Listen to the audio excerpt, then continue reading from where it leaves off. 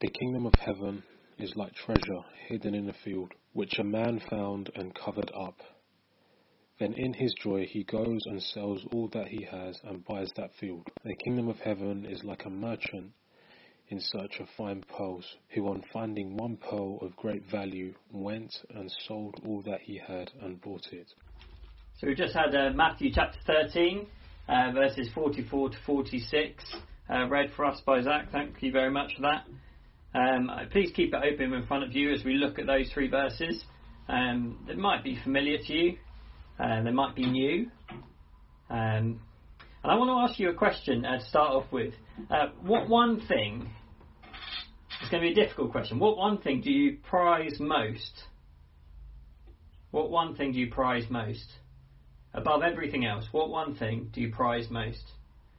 And I want you to give an instinctive answer to that question. What one thing do you prize most? If it helps, it's probably going to be the thing that you just couldn't live without. Or maybe it's, I was thinking about this, maybe it's the thing that you've been thinking about most of this week. Most of this week has been filled up with thinking about that one thing. Maybe it's that. What do you prize most above everything else? Well, we're looking at these verses at a great discovery that Jesus is describing. And this discovery is going to call into question whether what we value most is actually the most valuable, or whether something else is. Verses 44 to 46 tell us what the kingdom of heaven is like. That's how they start. Twice we're told that. And it's like a discovery, a great discovery. And our first thing we're going to see is that what Christians have is worth everything. What Christians have is worth everything.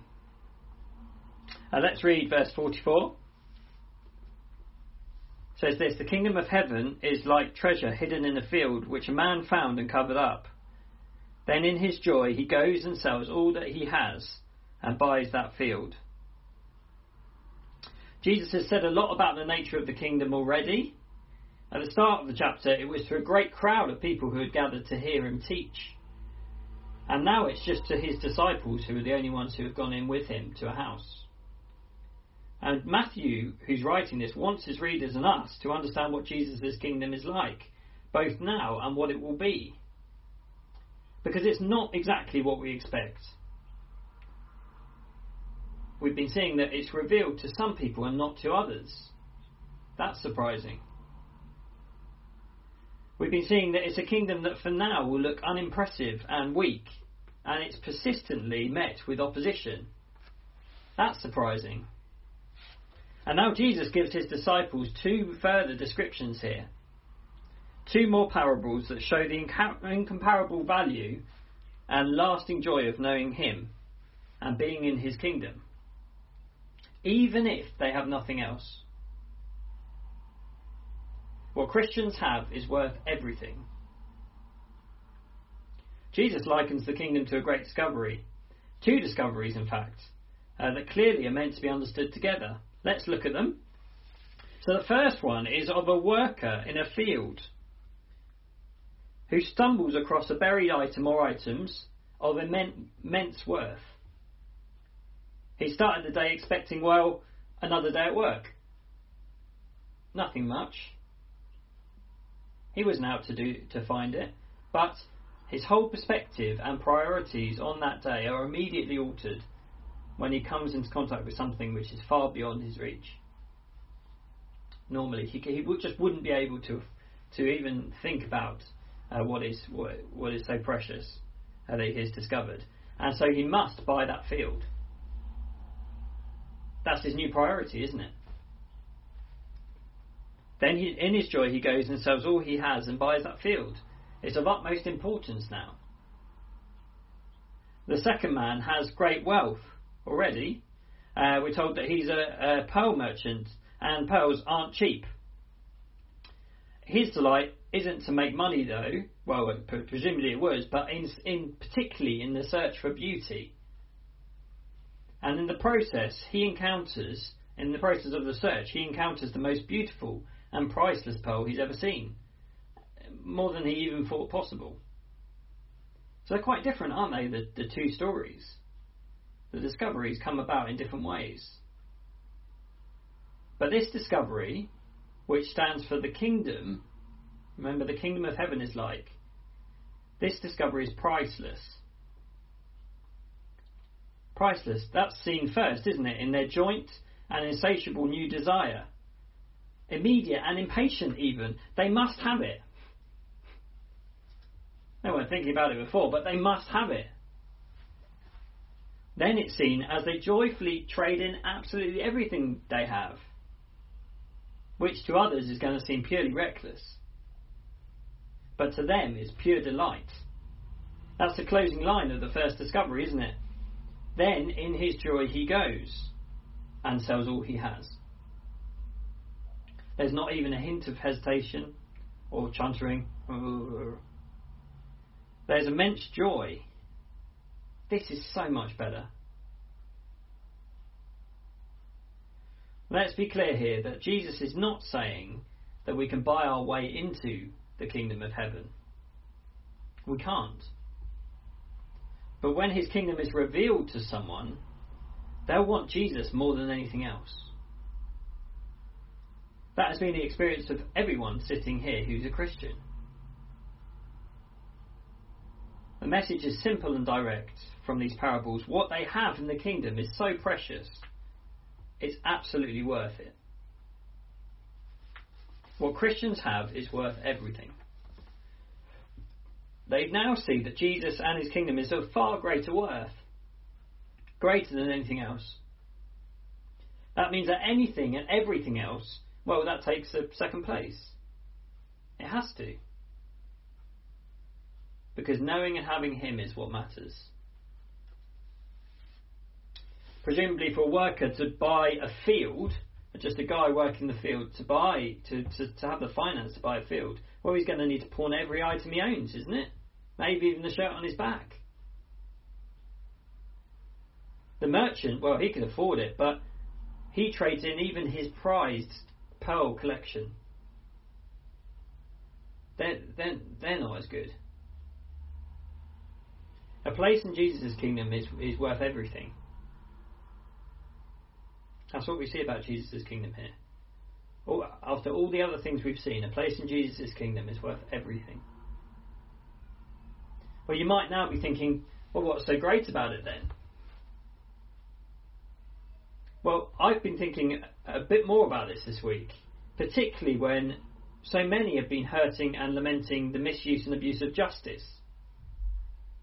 There's been lots of demonstrations about that, hasn't there? It struck me afresh just how wonderful Jesus is and his kingdom is.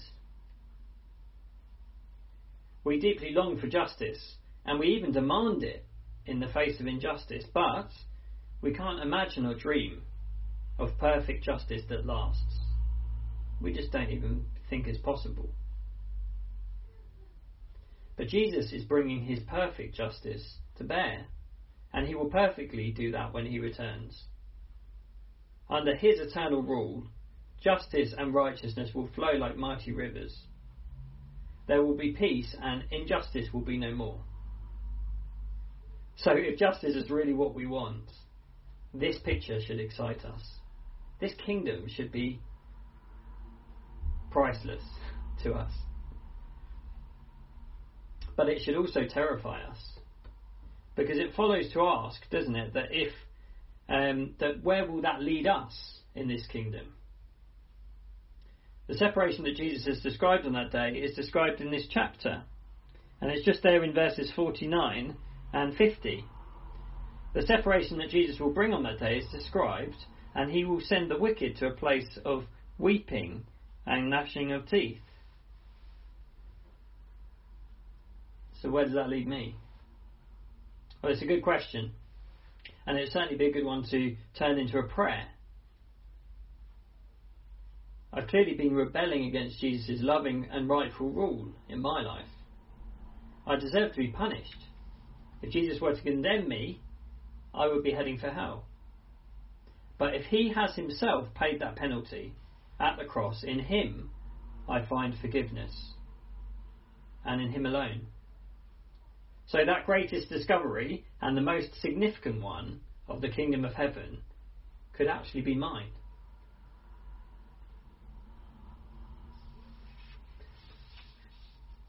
What Christians have is worth everything,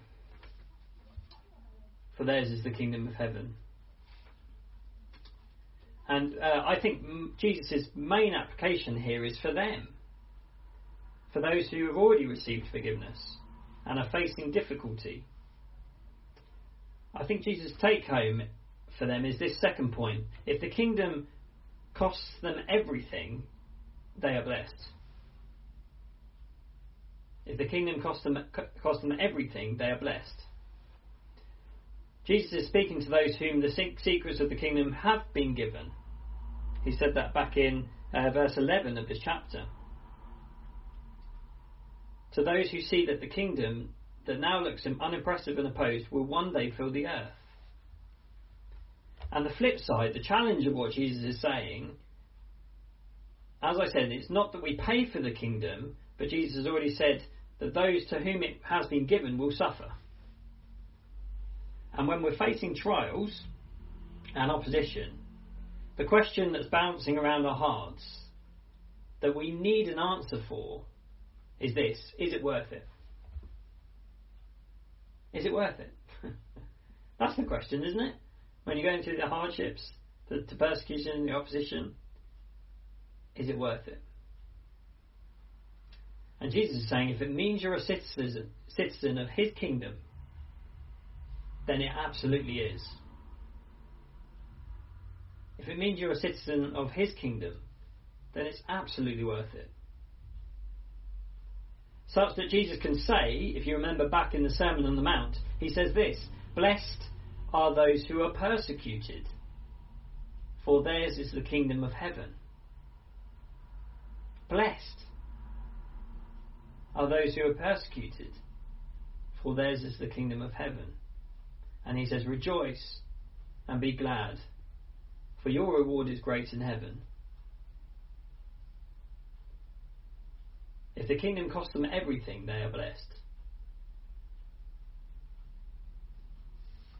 If they lose everything, they still have everything. You see?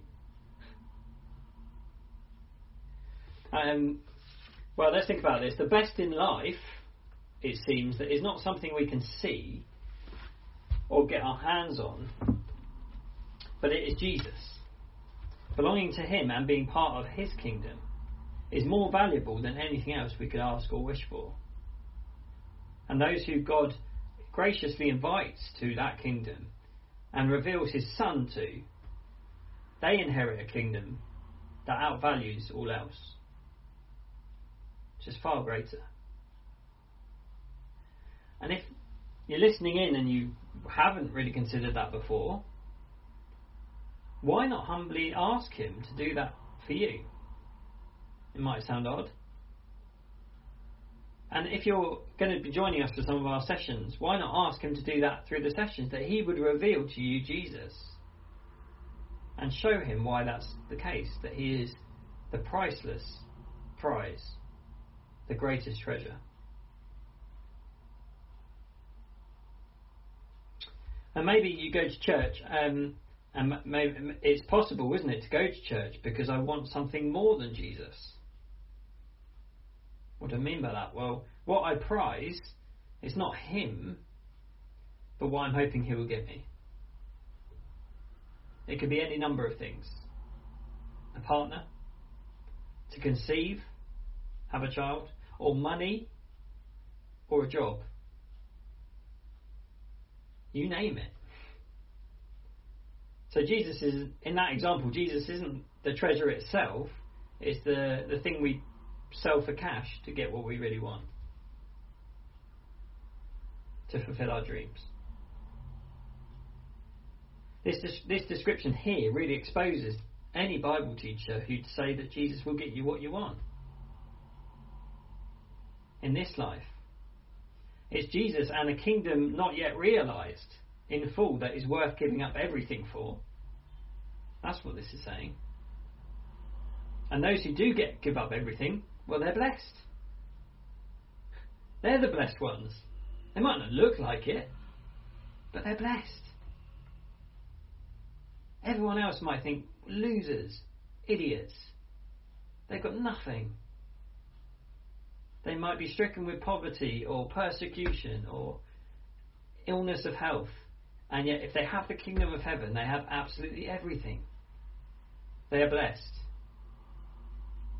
Just notice, Jesus isn't the voucher that we trade off for a place in heaven.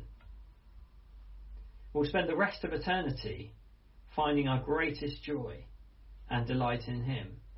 That second man, he ended up with a pearl. And the only thing you do with a pearl is you look at it.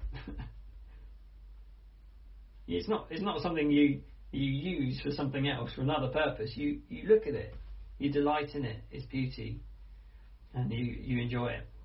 And that's what we'll be doing with Jesus in eternity. We'll find our greatest joy and delight in him. And church people might not yet say, church people who are really looking for something else will not be able to see what Paul can speak of as the surpassing worth of knowing Jesus. It may be that we need to repent of loving something more than him.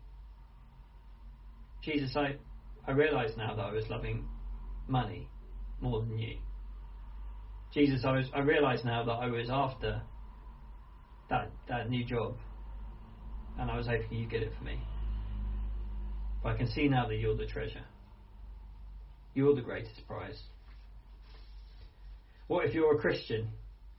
Well, this is the point, isn't it? This priceless treasure is yours. The God of all justice and mercy is yours. You belong to him and you will forever be with him.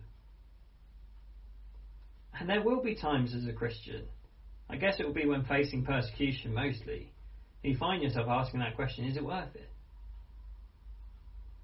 Maybe that's been this week for you. You're even asking it as you logged on. Is it worth it? We can even struggle to see it for ourselves. And so that's why it's so important that you meet up with other Christians. Because it doesn't have to sound trite or insensitive. It can come with loving appreciation of the loss that you're feeling currently. But you do need to hear the truth from them again. Keep going. The kingdom is worth it. Jesus is worth it. When you're scorned, rejected, and hated, you are unimaginably blessed. When you poured out time and energy and sacrificed whatever for following Jesus, you end up without a loss. In fact, you're abundantly rich. Blessed. And where we grasp that fully, we'll be able to say, I want to follow Jesus, even if it means persecution or poverty, because it means citizenship in the kingdom of heaven. And what I've been freely given, I want others to have. You can imagine the guy with the pearl. Look at my pearl! I've got a pearl! Look at this pearl! I want to tell you about this pearl. He's not going to keep it to himself, is he? You can't imagine a Christian who says, Jesus is for me and I'll keep it to myself. I'll keep him to myself. He's wonderful, you know, but I'll just keep him to myself. No, they'll share the news about him with anyone and everyone they can. With those that they know and love and those that they don't. And that's what Jesus says, isn't it? In verse 51 and 52. We looked at this on Tuesday. Jesus says that every scribe who has been trained for the kingdom of heaven is like a master of a house who brings out of his treasure what is new and what is old. Bringing out the treasure that they have in God's word, in Jesus, telling others about it. Every scribe who has been trained for the kingdom of heaven is like a master of a house who brings out of his treasure what is new and what is old.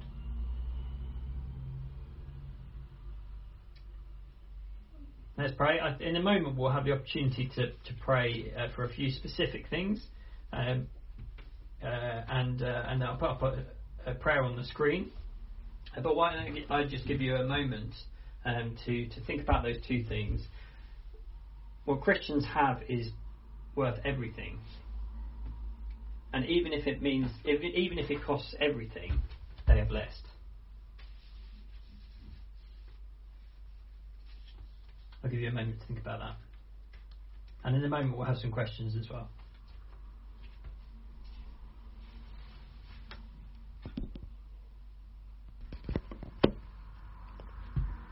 You, Jesus, are the best this world has to offer. You are the treasure and pearl of great price. The most holy God with us, God eternal now ours. An indescribable privilege, we belong to you. We have been shown great mercy by you. Our sins you have forgiven and paid for in full. You, the everlasting King, have called us your friends. We have been welcomed with your everlasting love into a kingdom that will never spoil or fade, where righteousness and justice flow from your throne. Amen.